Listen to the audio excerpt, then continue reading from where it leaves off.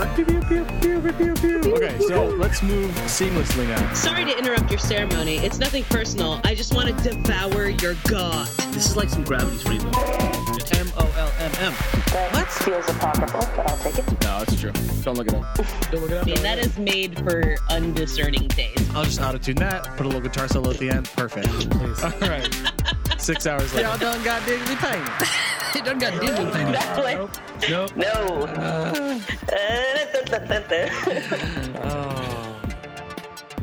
Welcome to another episode of Reno of Men of Low Moral Fiber, the show that replays old games mainly due to the fact that we've just forgotten everything that happens in them. Proving that once again this month as we replay a game we played only 3 years ago. My name is Ben Helms, and I'm joined as always by my big brother and co-host, the thimble to my weed, the Tron to my 3000, Jason Helms.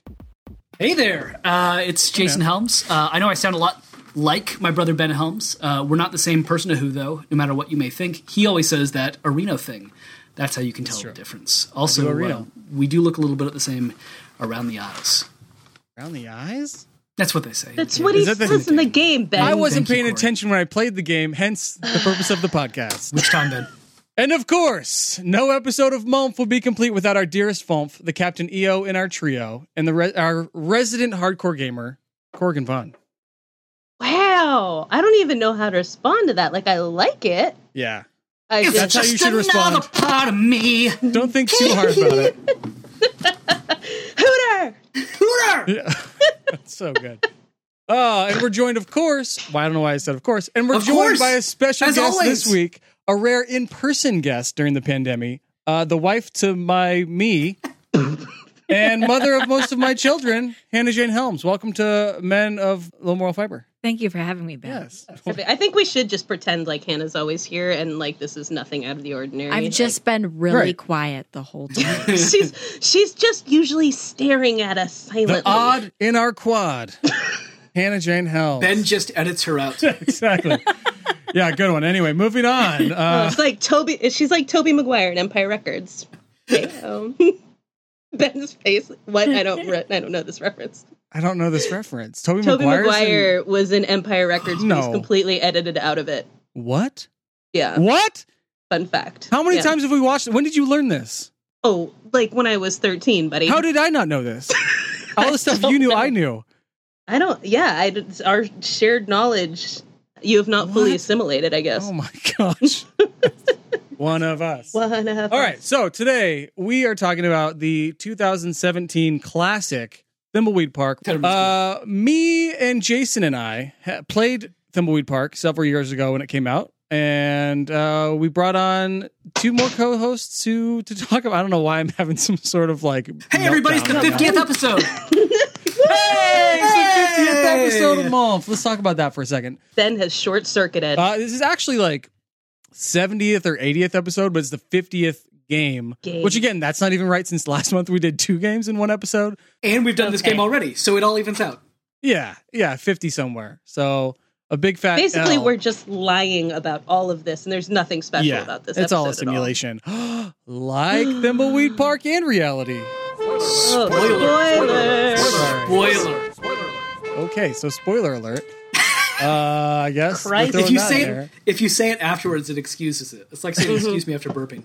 It does feel like every time I throw in the spoiler alert, it's after we've already spoiled it. Yes. Which is just fantastic. Yeah, which I think actually in the original Thimbleweed Park episode that you did, Jason just like straight went right into a giant spoiler out the gate as well. So this is actually tradition. Very on brand. Yeah. Good. All right, so Corey, Hannah, you both played this game for the first time. Yes. A quick recap: when Jason and I played it, back to us. I think you two have talked enough. I think it's about time for the white men to take over. It's our turn. Will no one think of the white men?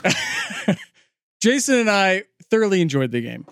So feel free to take us down a peg and let us know this wasn't the greatest. This wasn't the Westy 12 possibly of games. Hannah, what were your thoughts overall on the game? It was pretty pixelated. It was. Well, to be fair, you cleaned up a lot less pixels than I did. The Specks of Dust. True. Yeah. God. Wait, hold on. Can we like harp on that for 1 second? We can harp on that for an hour. I have in my notes, did Ben pick up every speck of dust? Every Straight up, single one. I got all but one. Oh, I'm so sorry. Incredible. Every I single picked up one. like 3 and then was like, wait, this doesn't fucking matter. That's exactly what Hannah did. Yeah, you kept telling me to pick up the Specks of Dust, and I didn't want to. Of course he did. You 'cause have he's to. Crazy.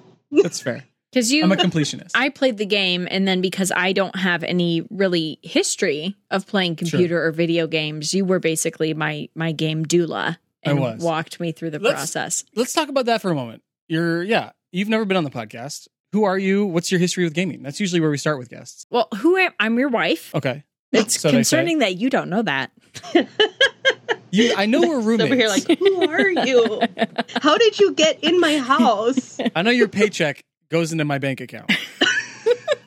I'm not sure how that started or when that happened, but what's your history with gaming? I know you love video games. You play every day. Is that correct? No, that's the opposite. Oh, interesting. Continue. So I was not raised with video games, so they have not played a significant role in my life at all. Not even not like Sonic the Hedgehog or Super Mario or anything, or like None of it. Wow. Mario Kart. Your family loves Mario Kart. My parents didn't get a Wii until we all had left the home. Oh, right. Okay. Yeah. So that's just like a Thanksgiving, Christmas thing. That's like a Thanksgiving and Christmas thing. I got you. Like that time my mom really got into Lost and we watched the whole season in one day. And now she hates TV. In one day. So I didn't grow up with like gaming ever and like had no real interest in it either. Yeah. And then I married you. Whoops. And you tried to include me. Thank you. Yes. You did. You made valiant efforts, but the memories I have of you trying to include me in gaming include me crying because you kept shooting horses in Red Dead Redemption. I did not that you shoot showed them. Me one time. I did not shoot Benjamin them. I don't think you can shoot horses. I did not. I did not. I did not. Oh, hi, Mark. Well, hi, Mark. I did not shoot horses. I did not. In front of a locomotive. And I let the he locomotive. Kept murdering fake horses. That's fair. I had a horse growing up. I was a horse girl as a child. Oh, that's what they called her. It was on par with the time that we tried to tandem bike. Let's bring it back. Hannah, bring it back. Wow. There's no such thing as was a horse girl as a Man, child. Once a horse girl, learning. always a horse girl. Valid point. true. Thank you, Jason. That's very true. That's true. And then you tried to have me play, was it like Halo once? And I think it was Call of Duty. Call of Duty. It was, I was supposed to be shooting, but I kept getting shot. Yeah. And I kept dying and became upset and left. Yeah, that sounds right. Yeah. You go great. So since then, that's relatable to me. Yeah. I think we played everything. I think I had you watch some Last of Us, a couple cutscenes that were You emotional. did. I watched a couple of those. I played the game with the little thread ball people. Oh yeah, that was Corey's recommendation. Oh, Unravel. Yeah, we played that for a couple hours. We liked that. Yep, we did that. And I did watch you and the kids play a lot of that Paw Patrol game. A lot of Paw Patrol. Good kids game. Yeah. Okay, so getting to Thimbleweed, why did you start playing? You want to get into that? I started playing because you said, "Hey, can you play this game for the podcast?" Interesting. Yeah. Wow. Yeah. Okay, so maybe let's get that part and go into playing the game. How did that go? Oh, well, I enjoyed it quite a bit. I think one of the things that I enjoyed about this, as opposed to like say the game, the Call of Duty game, the first person shooting. Yeah, is that there was no time limit, and so that helped my anxiety a lot. I told you pretty early on. I was like, you cannot die in this game. If you do anything, you can undo whatever you like. You can't get stuck in this game. Right. And that helped? Yes, that helped a lot. I liked that it was like there was a lot of just like exploring, and then just I think the structure of the game, like the basic commands and whatnot, and being able to like engage with other characters and like engage with the environment and pick stuff up and put it down, which is pretty similar to the reason that I liked playing the Goose Game. Oh yeah, you played a lot of Goose Game. Untitled Goose Game. That's right. Did you introduce her to Yoku's Island Express? No, but we still have it, obviously. I feel like we have the same hang-ups about dying and time limits and like not liking people shooting at us. Like I don't like people killing me. That's fair. Yeah. So it's hard to get stuff I feel like done. you'd probably behind that. Yoku's Island Express, is that what it's called? Yeah. Yeah, and it's basically, we played it last year for the podcast. Oh, nice. And it's a pinball game that it's like a platformer, so it's like Mario. You're looking on the side of your player. And you're just running around, flipping around, kind of like Sonic, where you're like spinning. But there's a better story than Sonic. There's like a whole like civilization that you're trying to restore the balance to, and really good art. Yeah. But it's like pinball mechanics. Is this your first, like, one of the, like, you've never played Monkey Island or any of the other, like, LucasArts things either? No, this was the first game that I've participated in. So, and I also enjoyed it. I liked the mystery element of like solving the mystery and like going through like the to-do list. I found that very helpful. There's a lot of everyone has their own separate to-do list. Everybody's got a good to-do list. It's great. I love accomplishing things. Yeah. Checking stuff off. I think Hannah and I have very similar taste in games. Probably. I like a slow clicker. Yeah. When you got to click too fast, I get scared. You know that about me. Time limits, dying. Yeah. You're safe here. Yeah. I think we also played it on casual mode. Mm-hmm. So I think that helped because it was easier for me. Which was weird because Jason and I played it on hard mode or whatever 3 years ago. And so there's significant story beats that are left out on casual mode. Really? Interesting. And yeah, there's a lot of things there's like, don't forget to go in there later. And it just never happened or whatever. I mean, and also the arcade. It never worked. Yeah. I didn't figure it never worked, right? Okay, I could have sworn we saw something on Twitter or David Fox told us that the arcade was going to open or something. Well, before it wasn't open. And now it's open, but I couldn't figure out how to make it work. Yeah. Same. All right. We didn't even go in the arcade, did we? No. So, yeah. I enjoyed it. Yeah. What about you, Corey? Well, Hannah, I also enjoyed it. And I downloaded it, I think probably shortly after you guys played it, or around the same time you guys played it, and had it on my phone. So I'd started playing it that way, but I feel like phones are not for games. That's just not what I use them for. And so I never really, I didn't get very far in it because I was like, I would like to be doing other things on my phone.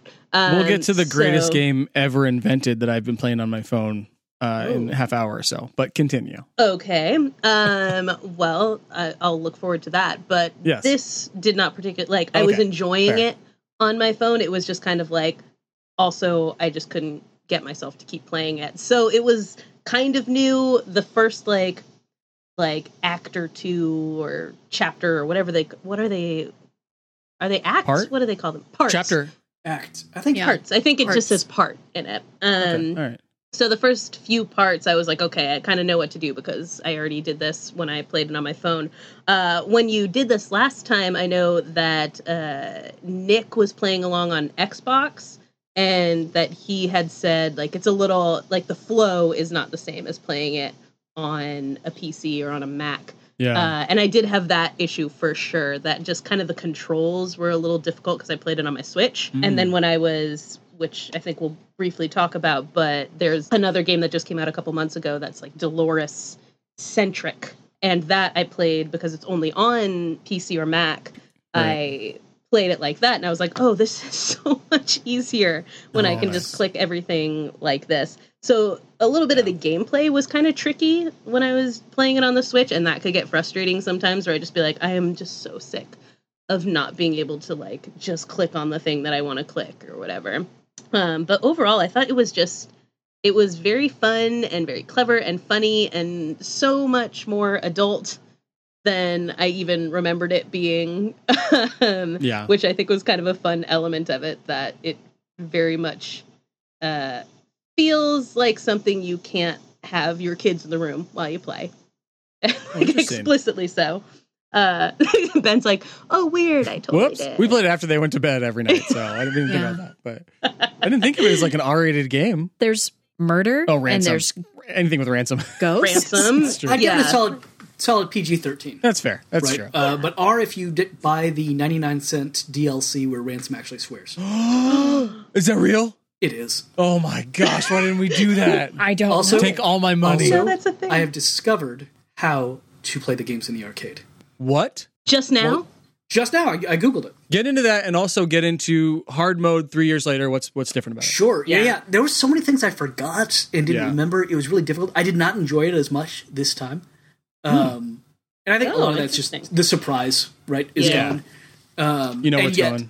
It's even more frustrating when you've solved a puzzle before and you can't solve it now. And so I found myself just really willing to use hints. The Hintron or whatever it's called. Yes, it's call the phone number. Hotline. I was just calling it all the time. But to use the arcade, first you have to be playing in normal mode, not casual mode. Okay. That's why we couldn't even get in. Oh. And I had all of the tools, so I'm going to go reload it and actually just do this. But it's a very, very fun puzzle. I don't want to give it away, but it's a Monkey Island throwback. Where beautiful. You can find a severed head at one point, and as we remember from Monkey Islands, the navigator's head points the direction you're supposed to go. Mm-hmm. You can also find tools to dig where you might need to dig, should you find anything. Okay. Interesting. Dude, that's awesome. How long did it take you to play it on the hard mode? 8 hours. I'm so bad at games. Jason's played it before, too. I played it before, and I was using lots of hits. That's fair. That's fair. It's just like casual mode, I think, took me like 15 hours. I don't Well, it felt like longer. I always thought I was playing that longer. helps, right? Yeah. Yeah, I feel really good about that. It felt... No, I mean, if you've got an actual... Did it actually tell you how long you went?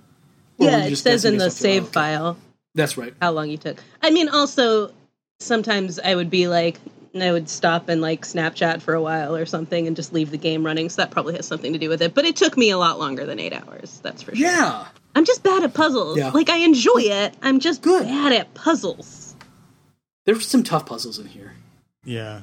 We had that same experience that Jason and we've been talking about since we were kids, which is like, how do you get in the mind of Tim Schafer and Ron Gilbert? Right. Which is like, that's how you solve the puzzle. That's like the secret to it, which doesn't give you the answer. But there were a couple times I specifically thought that, though, that I was like, okay, like either when the solution came up, I was like, if I'd been thinking like, you know, the creators of this game, like when we were playing Broken Age and it was like, oh, I understand how Tim Schafer thinks, things like that, that I was like, yeah, no, that totally makes sense. The Hintron thing would tell me, and I'd be like, yeah, no, of course that's how they were thinking about it. So there's a moment when Agent Ray and Agent Reyes aren't in your party, right? They're done with their mission, and so they go home. Yeah. And you know they're going to come back, but you're like, what? And so at first I was like, oh gosh, what am I supposed to do next? And it was really frustrating that they weren't there. I was like, what if I need a tool from their inventory? Right. And I was like, wait. Puzzle dependency chart. I don't. Yes. In other words, exactly. I don't need any tool that I haven't picked up before right now. So whatever I'm trying to solve, it's only with new ingredients. Because otherwise I could have given it to Ray and then Ray disappears. Yeah. And it would violate the puzzle dependency chart. What's a puzzle dependency chart? Nice. I'm so glad you asked. If you go into ThimbleCon 88, there is Ron Gilbert or Gary Winnick. Yeah. Is it Ron? Well, aren't they both in there? Yeah, no, Ron's in there, and he's the one that gets the Game of the Year award at the end. He does Dolores' Dance. And in front of him is a big poster. And if you have people look at it, they say it's a bunch of boxes and lines. Probably has to do something to do with computer games. Nerds. Unless you are Dolores, who looks at it and says, a puzzle dependency chart, the heart and soul of every adventure game. Yes. Or something like that. So a puzzle dependency chart is you make up these puzzles and you say, okay, in order to get into the elevator, you need to have Franklin freeze the cake and take it upstairs. So we've got cake has to be in ThimbleCon, so ThimbleCon has to be open. So and these are all the dependencies, right? Right. And so you work those out. It looks like a flow chart, but it's marking each of the things a person has to have, so that the entire reason for that existing is so that, one, the game is actually solvable, but two, LucasArts goes beyond that and makes sure that the game is always solvable. Right. That you can't do something wrong. You can't accidentally lose eat the cake and then there's no Sure. more cake. Right. Which I thought that I did a few times. Hannah, did you have that experience at all? Because I know there was a couple times where I was like, did I not give someone like the maps? Yeah. I know that like Ray had all of the maps, and then she disappeared from my list, and I was like, I didn't give a map to Ransom, you know? And I was like, oh no, what do I do? Did you ever have moments like that where you were like... Yeah. And I had that similar moment too that Jason, that you described, of like their bus left, and I was like, well, shit. All their stuff's gone. I picked up all that stuff. Yes. All the specks of Looking dust. at the puzzle dependency chart, and just like rationally, that should make the game easier because you have way less variables. Right. But it did seem like, what do I do now? It's like the main two characters are gone. All my stuff's gone. Yeah, they took all my things. Yeah. I got very stuck in the factory that way for a while, where I was just like, I don't have any of the things that I feel like I need, and the phone doesn't work. There's no reception, so I couldn't get any hints while I was in there. And I had myself completely convinced that I had somehow done an undoable thing that meant that I couldn't get out of the factory. Did you figure out how to get hints while in the factory? Oh, yeah, by switching over to Franklin. And he could get the hints for me. Also, you could leave at any time because the exit door was open. I thought the exit door was locked. Yeah, no, it just closes. And then it reopens, I think. No? No, maybe it says it's locked. Oh, yeah, okay. It was locked. It was locked. It was locked. I was like, no, the one thing I will always do is look for a damn door. So, oh, that's true. Yeah. Like, can I get out? Thank you. Yes, please. So, yeah, no, that didn't work. But yeah, that was probably where I was the most like, I must have missed something in this game and now I can't. Yeah. I'm just stuck. Yeah, I think that I had that same moment with the phone.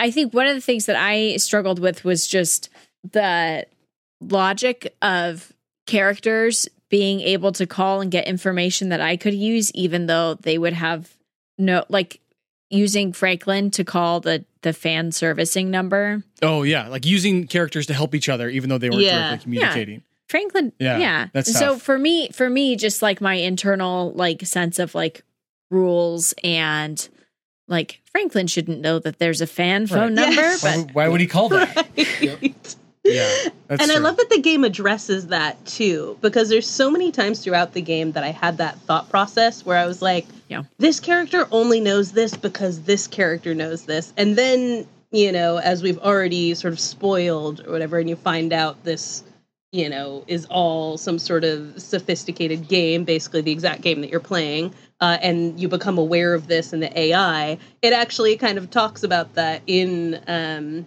Chuck. Chuck the guy in the AI? Yeah. In his like... Well, there's two Chucks. Right. AI Chuck. The AI Chuck. The plant. Uncle. Chuck the plant. Yeah. So he's basically saying like, yeah, the reason everybody has all the same knowledge is because this is part of a game and there's someone controlling this whole thing. And I was like, I find that oddly comforting that he's addressing this, because there have been many times throughout the game that I've thought it doesn't make sense that they would do this. Oh my gosh, Jason, you just mentioned something. So there's Chuck the Plant. I think there might be multiple Chuck the Plants in this game, actually. There's one in the library.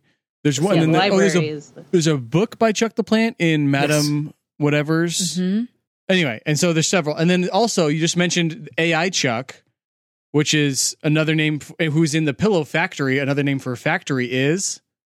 A plant. A plant. Chuck the plant. So AI Chuck is Chuck. Oh my god! Did you just figure this out, Ben? Well, Jason just he's like, well, the other Chuck, and I was like, what do you mean the other? And he's like, AI Chuck. I Chuck the plant. Somewhere in there, I heard those words, and I didn't get what I was saying. You got that. Oh That's awesome. my god! That's insane, dude.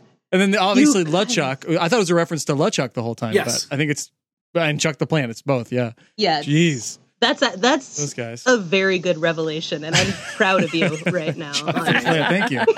Thank you. I literally just misheard someone. Podcast over. Podcast over. Yeah, 50 games-ish in. We've peaked. That's it. We're out. It's been nice. Thank you. I have been Corey. Yes. He'll be a pirate or something. All right. Any other puzzles or story beats we want to mention before we get to drinks and songs? I don't know. Wait. What else? What do you guys normally talk about? I had one, and then I think you two, like, I feel like more time for you two to chat. I just want to hear more about your experience and all that. But did y'all have Reyes disappear at one point? Yes. Yeah, and was like on a table. Autopsy table? Yeah, autopsy table. Yeah. And Ricky from Ricky's Cakes came in. Was that who it was? I didn't even notice that. Yeah, I found a thread. I can't remember what site it was on, but David Fox mentioned it, and it's like a highlighted solution or whatever. It's he's like, randomly generated. This is randomly generated. Awesome. It can be either character, because there was all these theories about like, how do I get Reyes back, or how do I get Ray back? And it's like, this happened at this time to me. It happened at this time to me. And he's like, it's basically randomly. I don't know how early it can happen. That's awesome. But yeah, there's an autopsy. I think it's the coroner or the sheriff. I think it's probably the coroner though. And it's Ricky come in manager. And they say something or whatever, and it's on like the CCTV thing with like the staticky stuff. And it basically is just to, I think we can find the quote. I'll link to the quote in the show notes. But David basically says something. It's like just to instill more like creepiness into the game and into like the whole city being creepy. I looked it up while we were playing because it happened to us, and I was like, "What happened? Where did she go?" It was her, right? Yeah, it was like, well, now I have to go and get her back. Yeah.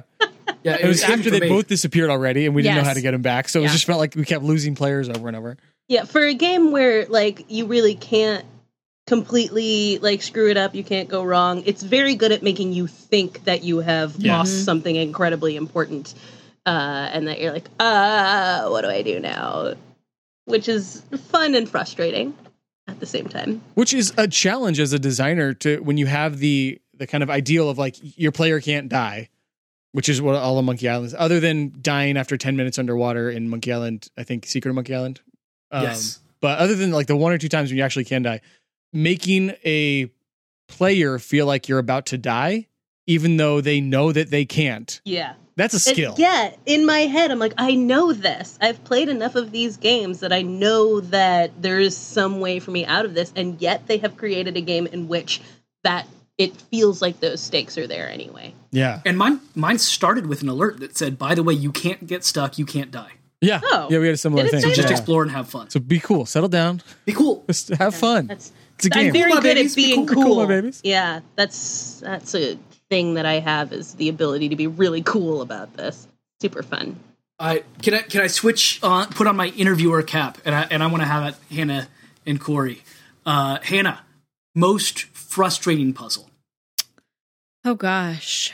I think it was when I needed Franklin to be able to go to Chuck's tomb. Mm-hmm. And I could not figure out how to get him out of the hotel. And so then having to figure out then bringing Dolores in and having her be able to do some stuff and open up the secret passageway. But for me, I just got super hung up on the fact that he was stuck in the hotel and could not leave. And so that was the most frustrating for me. And I think also being someone who's not played a lot of games, one of the challenges for me is that even though Ben was sitting with me the whole time, I'm also very much an internal processor. And so I wasn't talking through stuff. I was just going along. I don't think it was very enjoyable for Ben to watch because I was just sitting there like quietly or like sighing exasperatedly to myself. And I had like the hint guide in my hand because I forgot everything. So I was like, well, how did this go again? So I just had the cheats in my hand the whole time. I didn't want you just telling me how to do it, though. Yeah, I didn't. All right. Yeah. But I didn't know if you were stuck. I didn't know like what was like why you were going across the map to do something. Because I had a to-do list. I was checking stuff off. I know. Like quietly. I know like big picture while you were doing stuff. But I was like, why is she in the diner right now? She's done everything in here. And you're just like walking around clicking on things. Like, do you need help? No, don't need help. All right. This makes me miss playing Day of the Tentacle with Megan. Oh, yeah. Similar kinds of things. Because it was both the don't offer hints, don't like, look over my shoulder. Yeah. And also the I've been trying this for 10 minutes. Why haven't you said anything? Right. I can't. Crap. Yeah. I would have asked for help if I needed it, but I was just content to like walk around and can I pick it up? Can I use it? Can I eat it? You seem to be enjoying it. Yeah. This also makes me think of one of my favorite moments from the last time that you did this game when Jason was talking about how Megan had requested that you compare it to Day of the Tentacle. And that should be a segment in every episode. Yeah. The question was, can this be compared to Day of the Tentacle? To which then you responded, yes. And then you tried to move on. And then Jason said, I have to live with this person. I should probably say more. Which I think was a delightful response. Yeah, no, you should. Accurate. If your wife asks you a question, you should probably have a better answer than that. But fair. Yeah, that's true. That by the way, that's my most frustrating puzzle right there. If your wife asks you a question, you should answer it. No, if my wife asks me a question, what do I do? Yeah. Do I answer it? There is a correct answer. Do I glare? Do I just stand in the corner? What am I supposed to do? I don't understand. Choose wisely. Choose wisely. Sorry, Cor. Go on. Your most frustrating puzzle. The frustrating thing, actually, I feel like Hannah and I were kind of in the same position where I think the hotel was the first spot where I really got stuck. And that I felt like I kept changing between characters. and couldn't figure out what my next step was. And even calling the like hint line, I was getting stuck at the hint line because I didn't even know which of the prompts I really needed.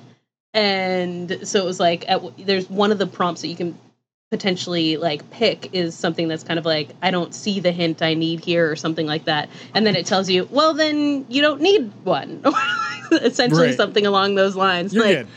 Oh, okay. You don't have to solve that puzzle yet. You probably don't have you don't have to solve that puzzle. And I'm like, okay, but I have to solve something. I don't know what it is. All right, I'll give you all the correct answer to most frustrating puzzle.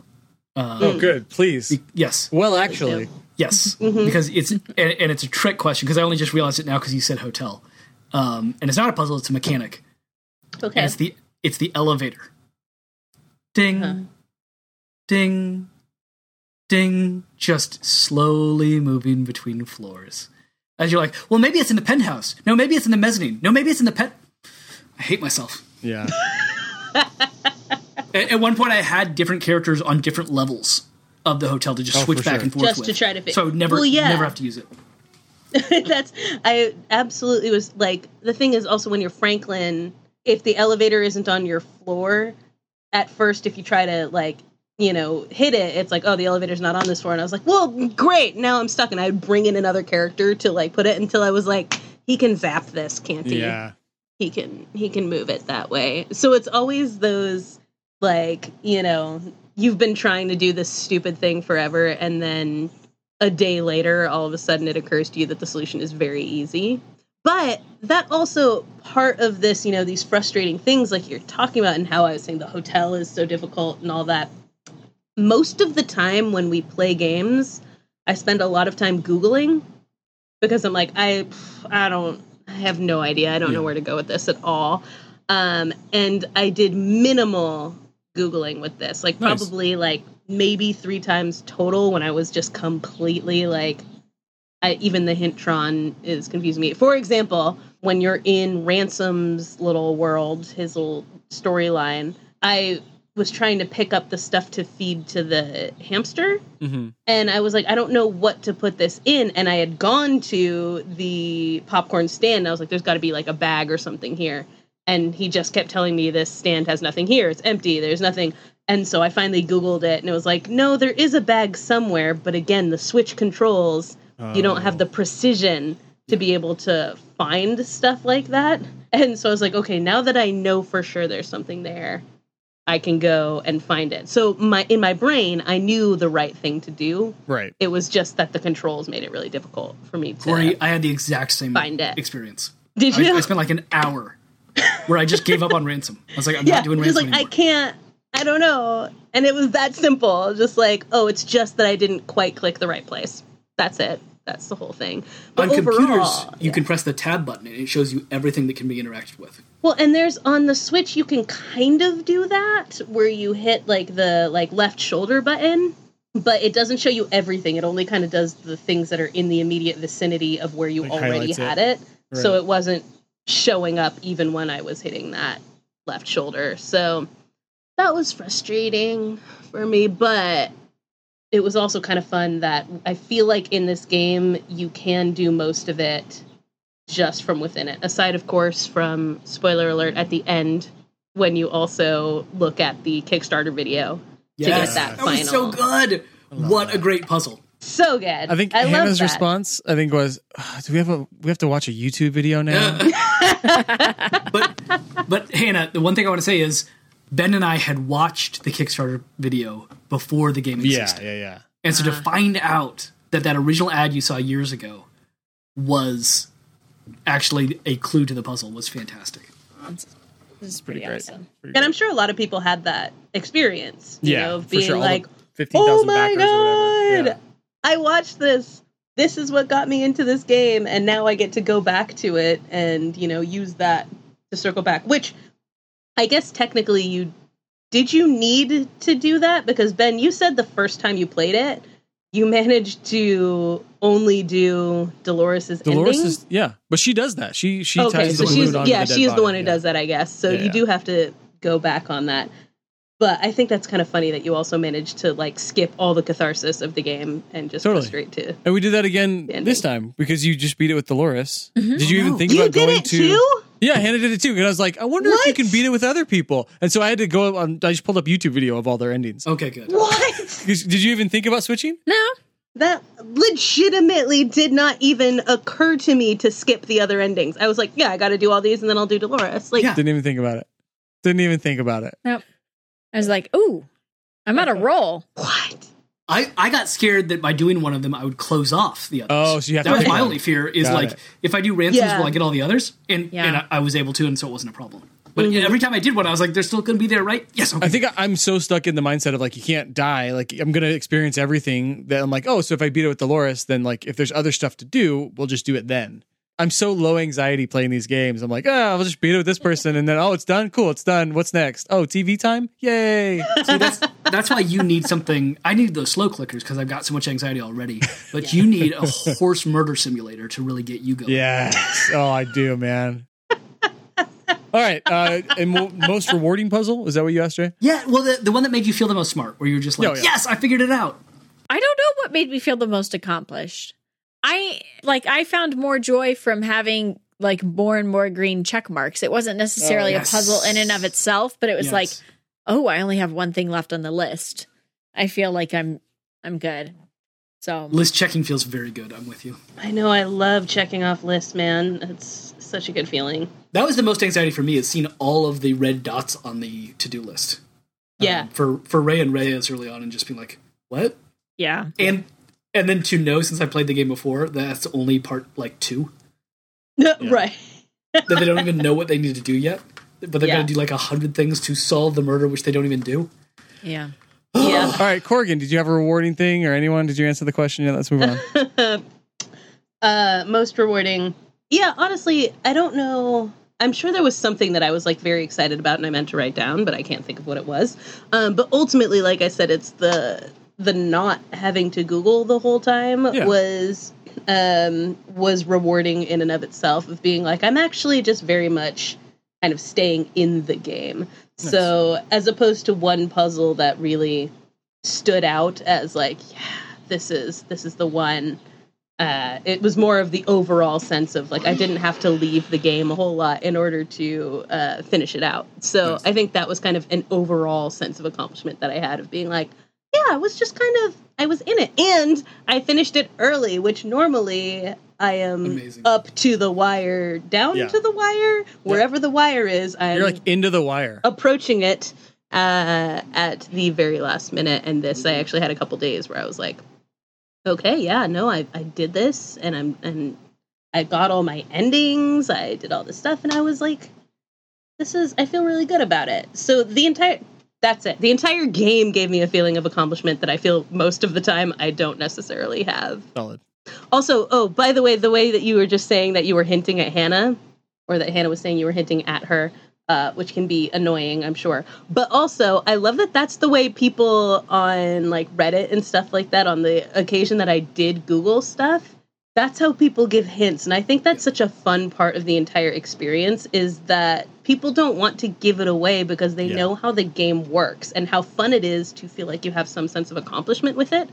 And so when someone be like, I am completely stuck in this particular part, someone would give a hint that was very much like, well, what's a thing that you would use for this? Or, they never were like, oh, you just do blah, blah, blah, blah, blah.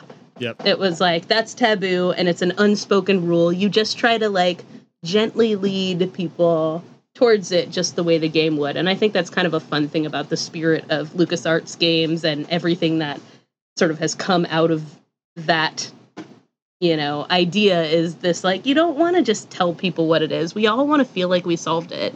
Another website that we've touted a lot is Universal Hint System, where it does that exact thing where it's like, how do I solve this? Yeah, and it has the layers of it, which is exactly what the phone does. Exactly. Yeah. I love it. And even if you get all the way through and you don't uncover that last, step 9, and you do that step yourself, then you still feel that sense of accomplishment because you did a little bit yourself. So I love that. Yeah. Yeah. I think that was a super fun element of the game, and the in-game hint system is that you go through so many levels of it trying to get you there before finally that last one that's like, just do this. And that's exactly how the community surrounding this game does hints as well. Speaking of the community, I'm seeing a real rough fight right now about the arcade games, where somebody said, "How do I get the arcade tokens?" And somebody did just spoiler, blur it out. Oh. Here's how you do it, and click the spoiler if you want to see. Yeah. The way you just picked up your cat was kind of ridiculous. Intimate. It was intimate. That's exactly what it was. We're awful. And then somebody responded to that. I spent 20 plus minutes trying to write a hint that followed Ron's guidelines. To quote, ask for and get hints about Thimbleweed Park. Please don't post spoilers. Help people in a way that gets their mind thinking along the right path. And you come out with those blurred direct spoilers. In practice, what he could get on any walkthrough online. I've wasted 20 minutes of my life. Oh, wow. All right. Jason, did you have any more questions? Nothing. No, I'm good. Drinks and songs? Okay. Let's drink. What's up? This game's pretty fun, even with frustration. When I was all done, I just had to question, what's the beer, what's the song? I can't always tell. I just wanna know, what game is Westy 12? I'd like to begin by revisiting my drink, if that's okay. Yeah, let's get back to us. Can we call this episode the mansplain episode? Yeah, perfect. Last time I chose Westy 12. Yes, you did. As like the marker of best game ever. Yeah. And we finally figured out what game is Westy 12. And I said I didn't like the game as much this time. But I think it actually kind of adds up. Westy 12 is not something I want to have every day. I'm going to stand by my original. It is still a Westy 12. And as much as I love Westy 12, what do I want to drink right now? Probably not a Westy 12. It's a little bit early. I'm not into it. It's hot. It needs to be a cool night. Yeah. I need to be able to take some time, really think about it. It needs to be celebrating a special occasion, all of that other stuff. And so I'm sticking by it, Westy 12, and once a decade. I think once every 3 years was too much. I should have given it a little bit more time, returned to it fresh. Mm-hmm. Gorgon, Hannah, who wants to go first with their drink? I went first with the last one. So, okay. Corey, yeah. All right, my drink this time is a good old spiked punch bowl.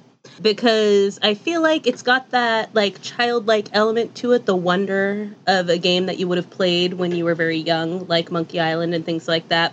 But it's definitely got that element that is very adult. Not necessarily something you can't play when you're young, but one that definitely you shouldn't be playing. So I felt like this really was kind of, it engaged that childlike element of me, but also just had that little hint of something PG-13, something that's a little taboo. So Spiked Punch is my drink. Especially with the Ransom DLC. Yeah, especially Ransom. That. Yeah. That's amazing. No, I can't believe that exists. That's awesome. I can't believe they recorded all of those expletives. I thought it was just bleeped from the beginning. Well, and I love that because there were some times where I'm like, there could have been 3 different expletives that were here, and I'd really like to know which one he used. So now you can. That's it. Yeah. Amazing. All right. I wasn't quite sure what the guidelines were. We never are. Okay. No, cool. That's, so if there are guidelines, no one told me. Yeah. So when I thought about what drink does this make me think of, and really leaning into the first part of the game and kind of the murder mystery element of it, it made me think of the cup of coffee, the day-old cup of Keurig coffee that I reheat that sits on my desk every day because I felt not like that is the game. Okay. But I thought right. What pairs well with this? And I think at one point when Ray and Reyes were traipsing through town and it was evening and then it was night. It's just always night. And then it's always night. Yeah. And I was does that if we turn, if we log out, do we come back and it's the day again? And you're like, no, it's just this way now. Just night. Now it is nightfall. And so I just, as much fun as it was and as much humor was in the game, I also felt there's these kind of gritty detectives trying to solve this murder with this body that hangs out in a swamp for far too long. Oh, yeah, real long time. It was already beginning to pixelate. Yeah. Yes, it was. So I just I was thinking what drink would the characters have? And they would probably have a tepid cup of reheated coffee. Nice. That's totally what they would serve in that diner too, for sure. Yeah. Yeah. Exactly. That's probably what Corey misses about her old job. She loves Keurig coffee. That goddamn Keurig machine. Did you want to get into your song? I can do my song. I picked a different one, though. What did you tell me before? Oh, okay. So it doesn't matter. Well, okay. Nothing matters. It's Once again, Ben's listening skills are exemplary. I listen. I just don't remember. Hear anything. it. Yeah. Yeah, exactly. Thank you. I picked a song called "Oh Dolores" by a band called White Horse. They're a band that you and I saw in Sacramento. Yeah, we did. Oh, yeah. Husband-wife duo? Yeah, and they opened for Noah Gunderson. Yes. Anyways, just They're great. the chorus of it, I thought really fit with the character of Dolores from the game. And it says, "Oh, Dolores, the city's calling out your name. Oh, Dolores, they're calling you the Queen of Pain." Oh. But Chuck talks so much about how Dolores has hurt him. Oh, yeah. And like betrayed the family, and she like left Thimbleweed Park to go become a game designer and hurt her family. But it called her name? Is that one of the lines? Yeah. So she called her name and she came back to the city in the last. Yeah, I know. Nice. And then she has to endure all of that pain. But Chuck knew that she was going to be strong enough. That's what he says over and over. I know you're smart enough. I know you're strong Yeah. enough. He left the hints for her. Yeah. For you are the Queen of Pain, Nice. Well done. as Chuck says. Yeah.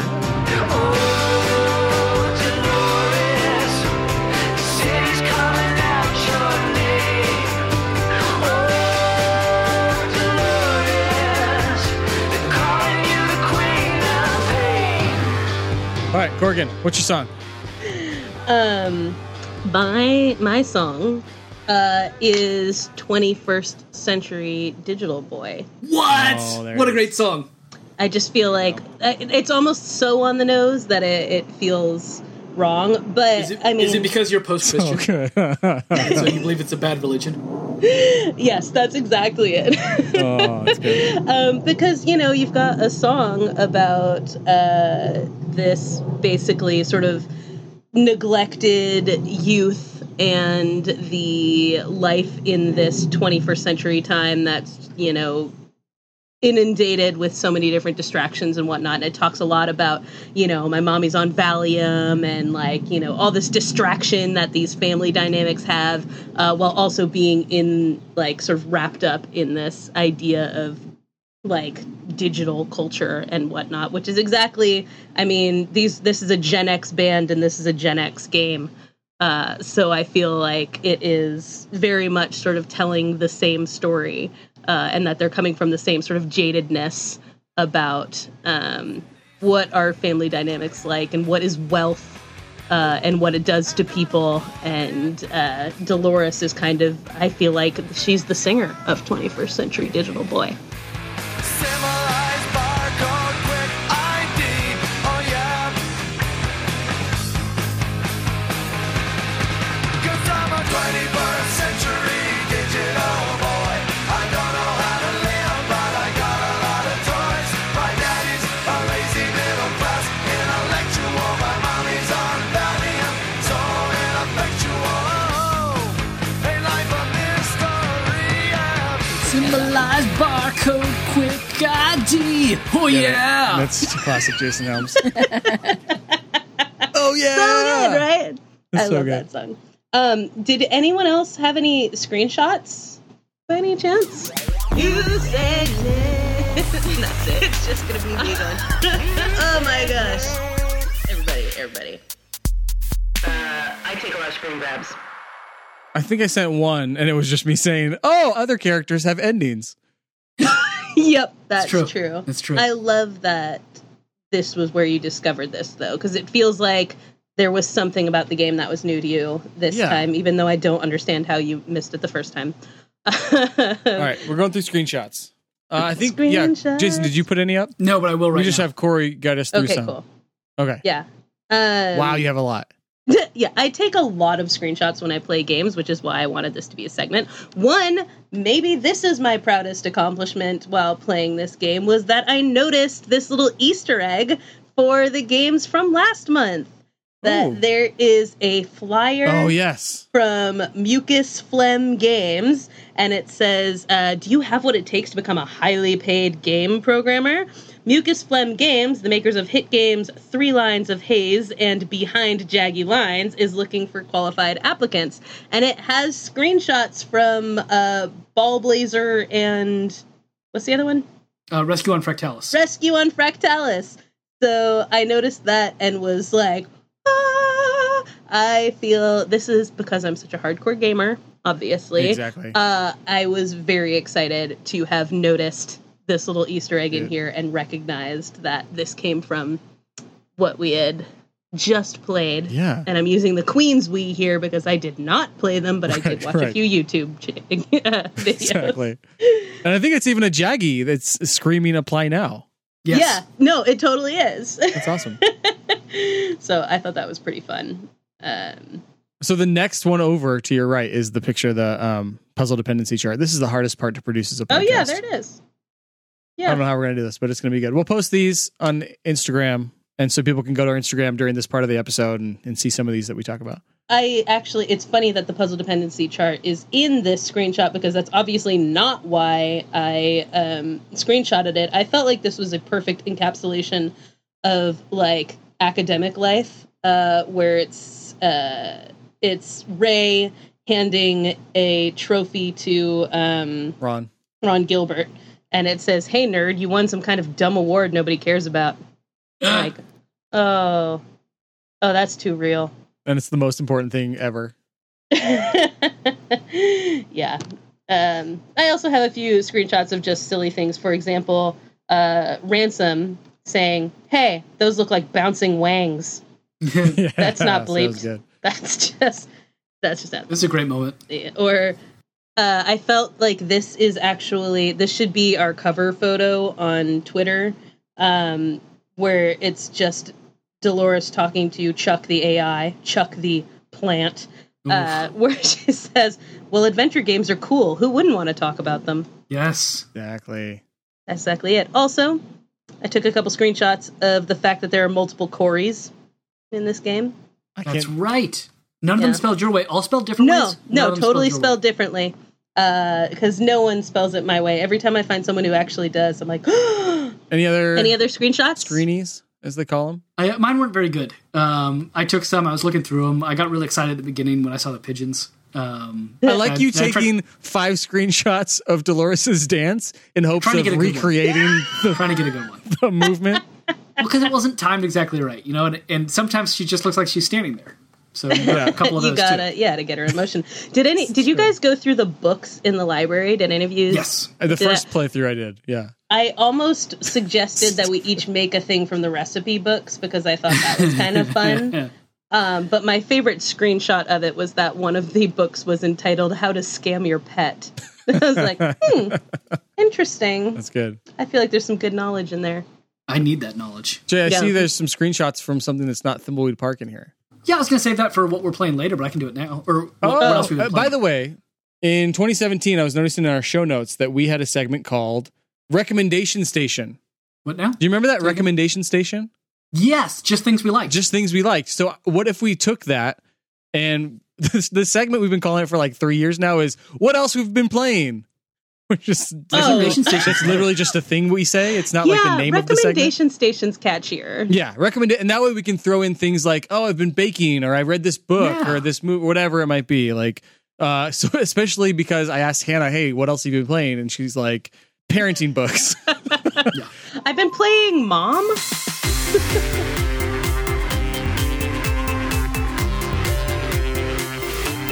But I was going to pick a recommendation station to get good ideas on what to watch or listen to. I'm going to start with the greatest game ever made, which right now it's in season 2. By the time this is produced, it's going to be season 3 or 4. It's a new season a week.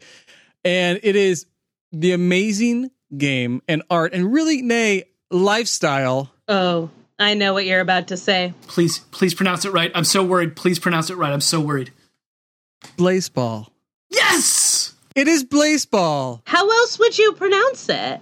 Well, some people are pretty blasé about the way they pronounce things. So many people say Blazeball and some say Blaseball. Why would you say Blazeball? It's like, do you not know what it's based on? So angry. Blazeball. Yeah, it's definitely Blazeball. Ugh, this is the first group I've ever heard agree. I've only heard people fight on this. Why? There's no argument. All right, Hannah, recommendation station. What else have you been up to besides obviously obsessing about this game? Well, I don't play a lot of other video games. Things that I've been working on currently that I would recommend, face yoga. Ooh. Face yoga? Face Go yoga. on. Is that like in Magic for Humans when he goes to things where they do all the So there's like a lot of stretches, and if you do it in bed at night, it will scare the person that's in bed with you, and they're like, "What are you doing with your face?" Excellent. Go on. Yeah. It feels like self-care a little bit, and allegedly may reduce the appearance of fine lines and wrinkles.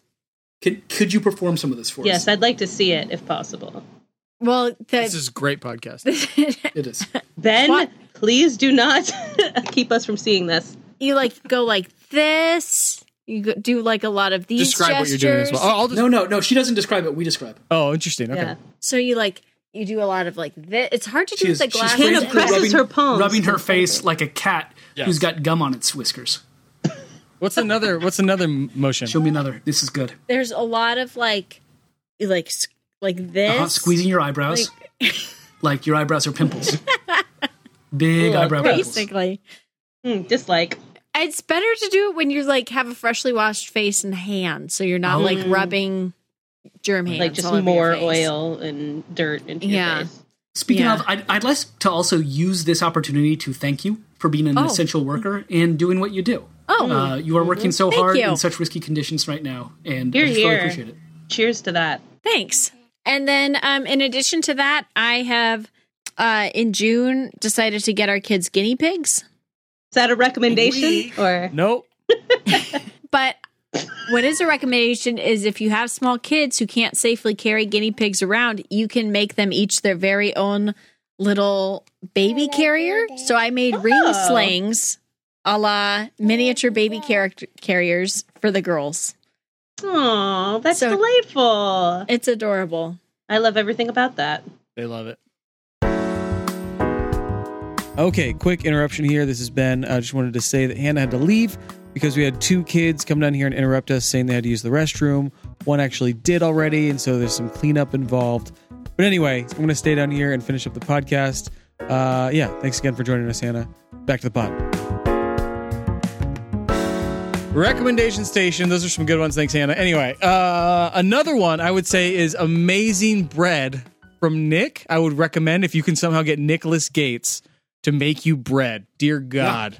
That sounds I saw him yesterday, socially distanced. I had to go up and get my car fixed in Grants Pass, or in Medford. He met me from Grants Pass.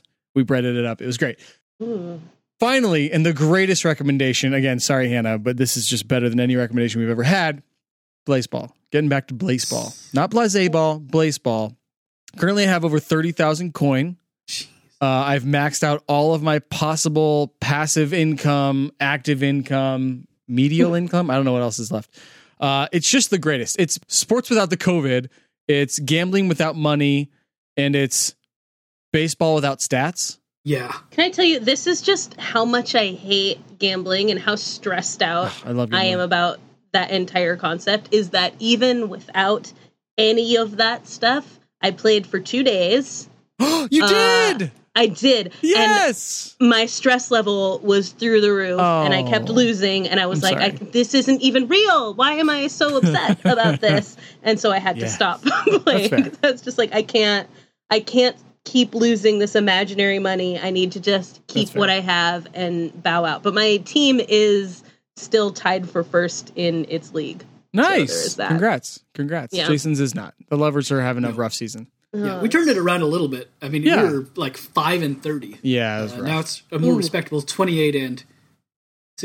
Yeah. Well, and when Nice. you pick, you don't know. You just it's basically you're going by the Nothing. name Yeah. that you like the most. Yeah. Which I almost went with the Hawaii one, but Obviously, Hades Tigers. Yes. and yours isn't an evil team, right? It is. Yeah, it's the king Oh, of it evil is. teams. Okay. Yeah. Because I was like Hades, it should be, but It is. yeah, that was I accidentally went all evil. I can't even remember what my team's name is at the moment, but we're doing well. I just Nice. can't look at it because it makes me stressed out. It's tough. It's blown up so quickly that the servers are down several times a day. It's so surreal. Like the whole thing is it feels like a welcome to Night Vale sport. Yeah, for sure. Like there's just this, I'm waiting for like the glow cloud to come and like cause problems in the games, and like, you know, like it probably does too, because commissioners, like the weather for every game is eclipse. Like it's just like, well, ever since we opened the Forbidden Book and Moab was destroyed and turned into a Hellmouth. Right, exactly. It does feel very much like that. I have a very like hipster moment with it because Jason and I started playing it during season 0. And I got an invite to the Discord, and which is now it's just like a public thing. If you comment, they'll invite you to the Discord if you have like any feedback about the game. And so I got on the Discord, and there was like 20 other people on there, and we were talking about the game, and a game would go into extras, and we'd all be like, "Oh, go Martin Figueroa," or whatever, like, and we just like be rooting for people, or like, "Oh, I just lost 30 coin on this one." And now if you open it, there's like 800 people on at once, and it's just constantly just you can't even read anything. So very much just like I was there before it was unreadable kind of moment, but.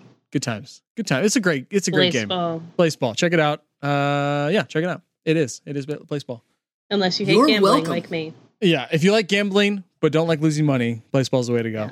If you can't even theoretically gamble, don't play it. That's a good point. If that's a problem for you, don't check out Place Ball. It's a really good way to gauge my stress level. It's not all caffeine. This is just my baseline. Yeah.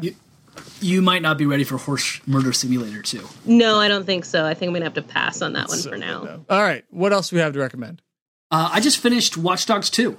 Oh, yeah. Is that a game or a... It's a game. I sent some images and screenshots because two of my favorite things about it. One, it takes place in San Francisco. I love it. Heyo. Not GTA where it calls it San Andreas? Frankie.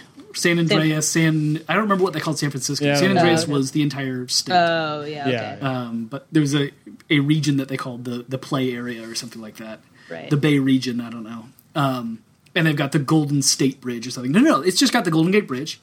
Nice. So that first picture is from the Point Bonita Lighthouse. Nice. I climbed up the lighthouse, and I took a picture from the top, and you can see the Golden Gate Bridge.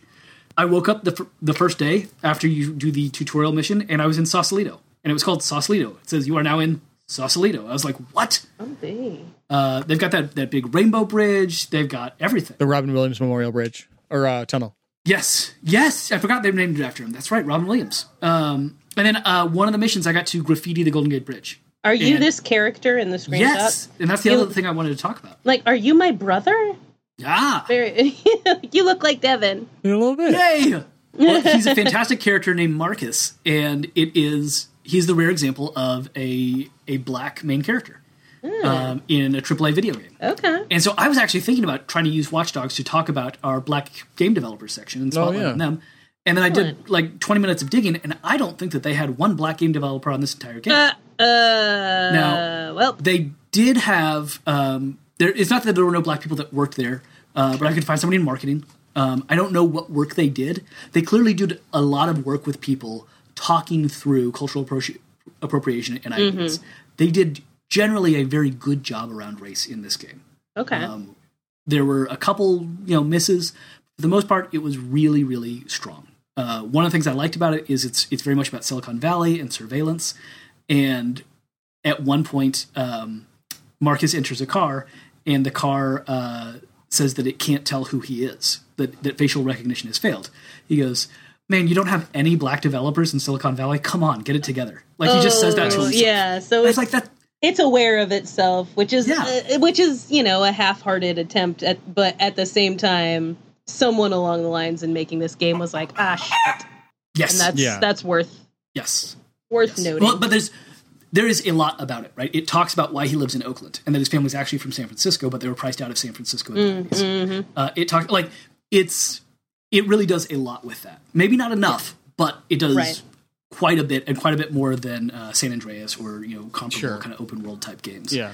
But just the joy also of exploring San Francisco. It was really, really fun, and I would rarely quick travel because I just wanted to drive around San Francisco. Nice. Felt really I gotta fun. check that out. It's great, and it was free 2 weeks ago. Which was free?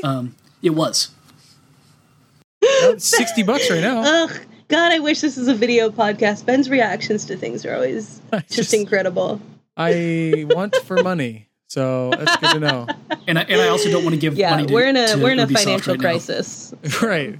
I don't know how you guys are doing over on the other states, but it seems to be we're having like a rough couple months over here in California. Yeah, no, for sure. Financially, yeah, and emotionally.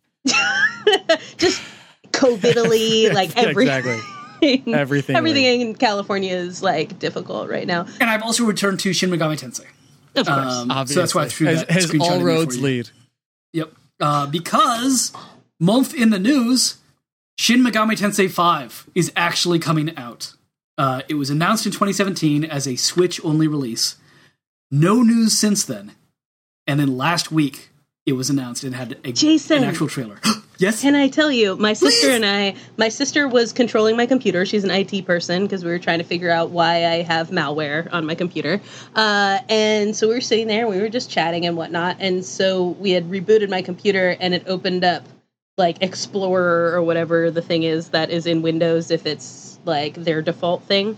But it had all these news things, and like the first thing at the top of it was the I'm not even going to Shin Megami Tensei. It was that, Yeah. and that it was being released on the Switch, and both she and I were like, "Oh, Jason's going to be so excited about this!" Yes! So just FYI, we saw it, and I think I even took a screenshot. But both of us together, my sister and I, experienced seeing it and going, "Oh, Jay will be so happy." That's awesome. Yes.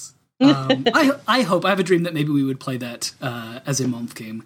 But who knows? They're also releasing Shin Megami Tensei 3 Nocturne, which was a PlayStation 2 game and has been difficult to play because nobody can play PlayStation 2s anymore.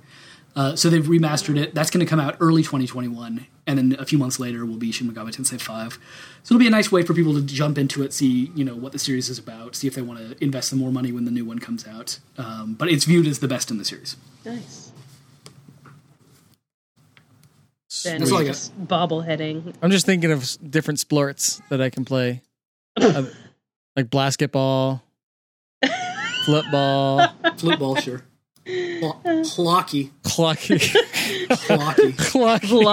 Volleyball? Yeah, volleyball. By the way, I found out this month Corey played a bunch of sports in high school. Do you remember this? Did she play softball? This is the weirdest thing. I did play softball. Slothball. That's gross. Somehow we realized were you a that pitcher, a catcher? What were you? I love it. I love it so much. Slurred base. Floored Blythe. Why is it so funny? Slort stop. Short stop. Anything else? Recommendation station. In terms of just random recs that we're talking about, I recently read the book 28 Summers. I think it's 28. My Goodreads is not loading. Yes, 28 Summers by Ellen Hildebrand. And it was like, I was just 1,000% in on it. I was looking for, what I was looking for was a summer beach read romance type thing. Because I was like, I love a good book set on Cape Cod where it's just like people going to the beach and like falling in love in weird ways or whatever. I'm not a magical mailbox with like letters that travel through time. Oh yeah, totally. Keanu, that kind of thing. No, I'm not like a romance person in general, but when it hits summer, I'm like, I need that beach read. And so I read a book called Beach Read, which was a giant disappointment. And then I read 28 Summers, which also is not exactly like your standard romancy whatever, but it takes place literally over 28 summers going up to now. And one of the great things about it is I think if you're our age or if you're any age that existed from the late 80s on, the beginning of each chapter starts with a rehash of what people were talking about in that summer. Oh, that's cool. And so, yeah, each chapter as it begins is like very nostalgic.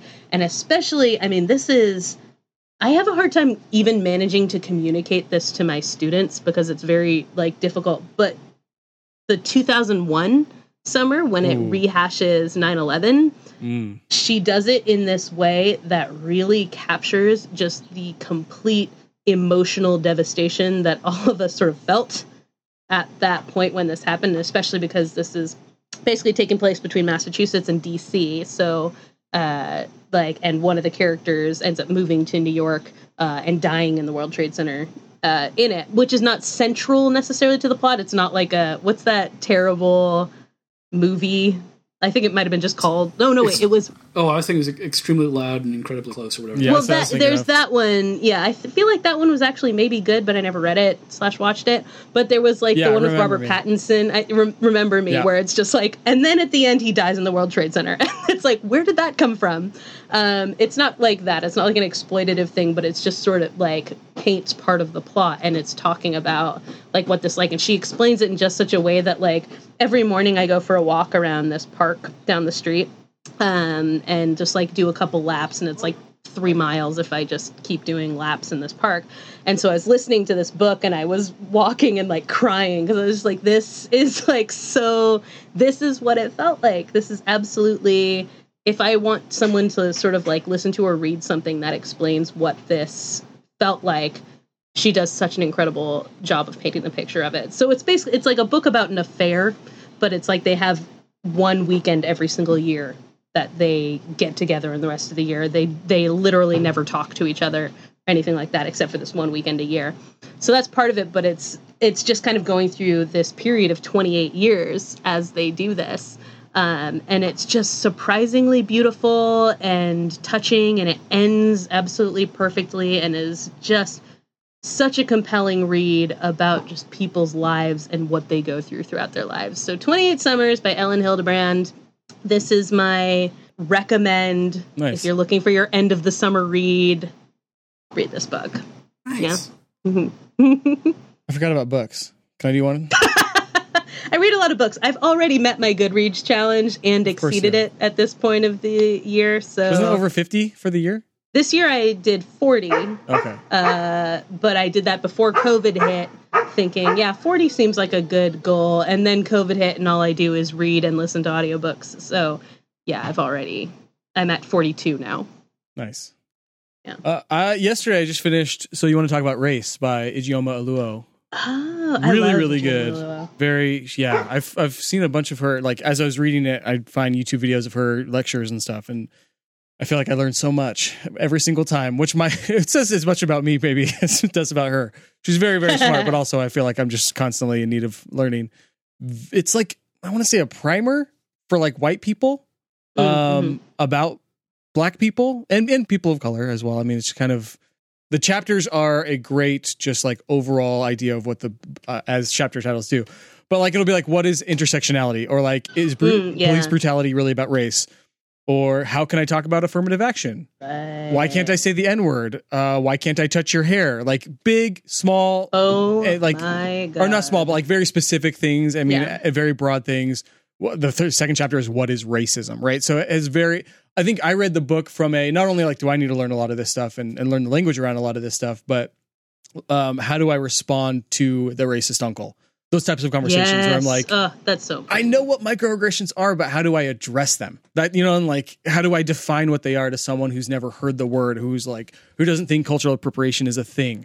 So yeah, very, very good book. That's awesome. Yeah. And I think we may have said that last time, but I feel like that's like the real challenge is for white people to not just like put stuff on their Instagram and things like that to people who already like mostly feel the same or will just unfriend, but to be like, let's make Thanksgiving uncomfortable or whatever, so that kind of stuff. I'm so appreciative of authors, especially, Black authors who put that out there, because there's stuff like, I mean, I'm a little skeptical of white fragility being written by a white woman.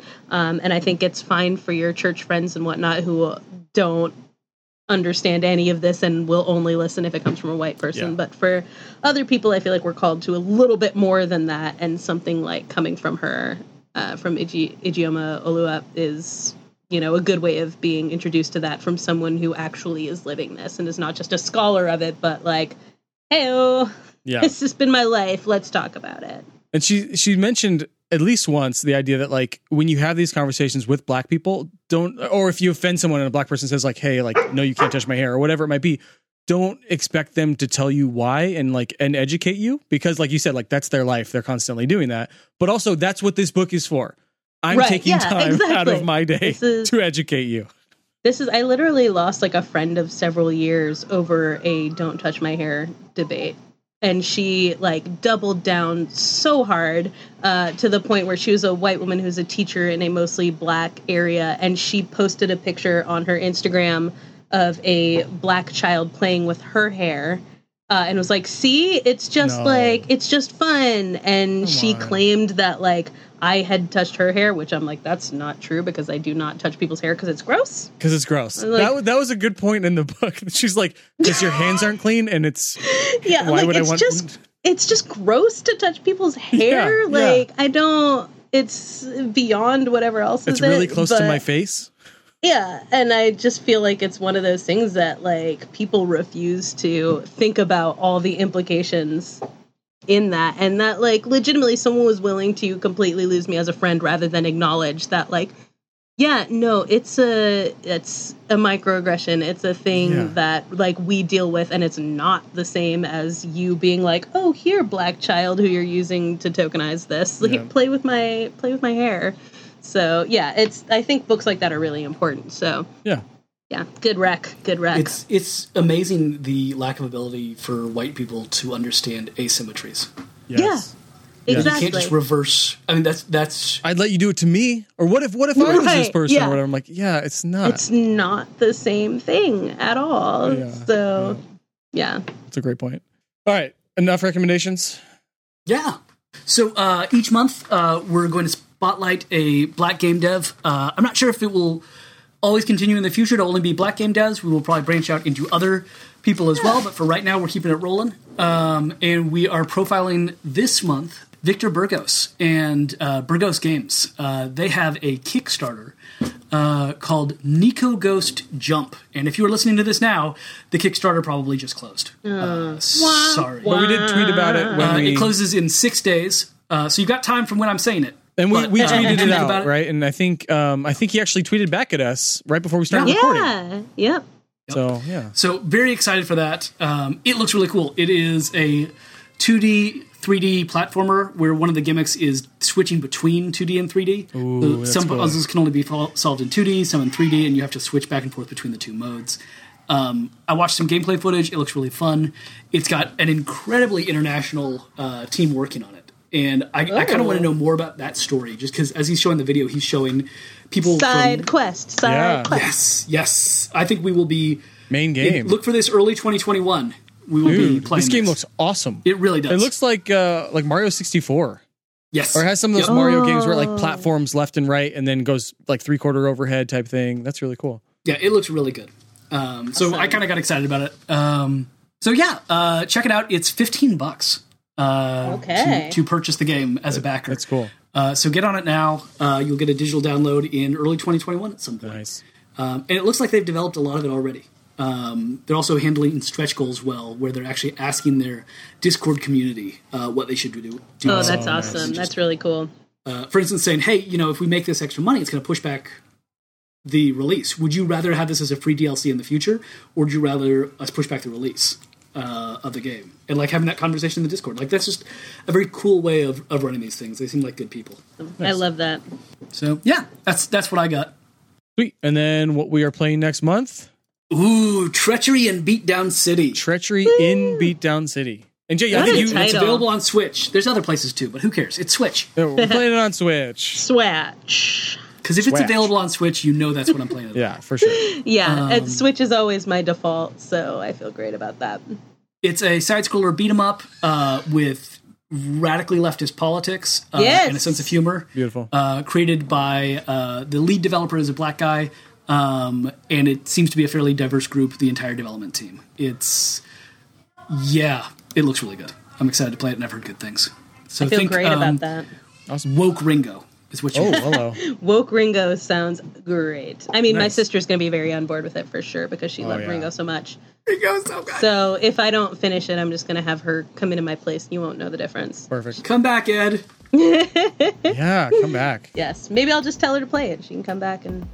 That'd be fun. Yeah. Please do. All right. Super long pod. Thanks again to Hannah for joining us. You can check out our website for a list of old episodes and kind of what else we're up to at menoflowmoralfiber.com. There you can find links to our Twitter, Instagram, and Facebook, and as well as our email address, which is molmpod@gmail.com. molmpod@gmail.com. It's .com. And check out our Patreon if you want to support us emotionally and financially at patreon.com/momph. As always, I have been Ben. I will be Jason. Me! And I'm a mighty pirate. And I'm just digging stuff in the entryway, mostly holes. Then I buries them again, neat and tidy. Diggin'! So Doug! His name is Doug! And he digs! Oh, Doug. Dig.